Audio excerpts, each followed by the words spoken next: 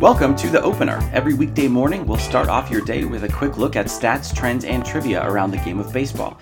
I'm Jeff Sackman, and it's Monday, April 12th. Each day, we select 3 numbers to highlight the latest news in the sport, and today, those numbers are 9, 5.5, and 14. Our first number is 9, the number of games it took the Angels' Mike Trout to accumulate 1 win above replacement so far this season, making him the first player to do so. WAR encapsulates all of a player's on-field contributions, at the plate, on defense, and on the base paths, so it's no surprise to see the best player in the game atop the list. Still, Angels fans should be thrilled to see their center fielder off to such a fast start. He stumbled out of the gates last year. According to the Fangraphs version of WAR, he was stuck at just .1 through 9 games, while the Giants' Mike Yastrzemski claimed the top spot with .9. The Yaz family, of course, is no stranger to the WAR leaderboards. Mike's grandfather, Carl Yastrzemski, led the league in 1967 with 11.1 wins above replacement, 46 years before Trout notched his own career high, so far, of 10.2.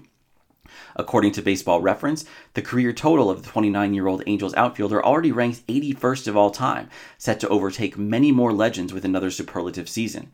Yaz the Elder is safe for a little while longer. His career total of 96.5 WAR ranks 33rd, more than 20 wins beyond Trout.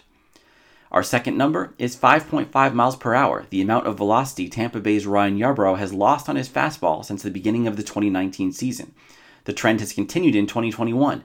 This year, the lefty has lost 2 miles per hour off his sinking fastball, the third consecutive year that his velocity has fallen from the 88.2 miles per hour where he started 2019. So far, Yarbs has been unfazed by the loss of velo, as it has coincided with an equally notable loss of velocity off the bat when hitters are able to put the ball into play.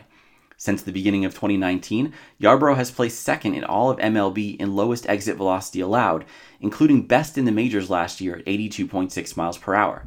Despite an ever-dwindling, not-so-fastball, Yarbrough's 4-pitch mix and ability to get ahead of the count, tossing a first-pitch strike nearly 2/3 of the time, continues to generate weak contact and keep Rays infielders on their toes.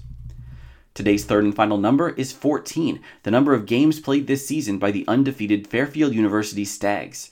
Their short schedule, weak competition, and blistering hot start leave them as the only NCAA Division I club with fewer than 3 losses, and the usual team rating metrics don't quite know what to do with them.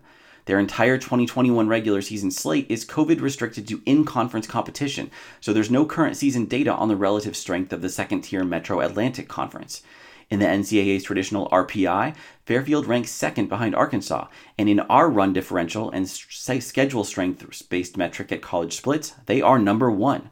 Yet they remain outside the top 25 in the D1 Baseball Writers Poll, and their chances at a run to the College World Series in Omaha remain slim. The long view suggests that scoring 111 runs and allowing only 29 against the likes of Canisius, Iona, and Ryder, who the Stags shut out in 3 of 4 games this weekend, only amounts to so much. In 2019, their last full season, Fairfield's RPI ranked 185th out of 299 teams. Still, this year's Stags have a lot to brag about, and it could be June before they face an opponent capable of shutting them down. That's it for today's episode of The Opener. Please let us know what you think about the show on Twitter at Opener Podcast and help others find the show by leaving a review on iTunes. You can subscribe on iTunes, Spotify, and Stitcher, and you can always find the latest episode at openerpodcast.com. Thanks for listening.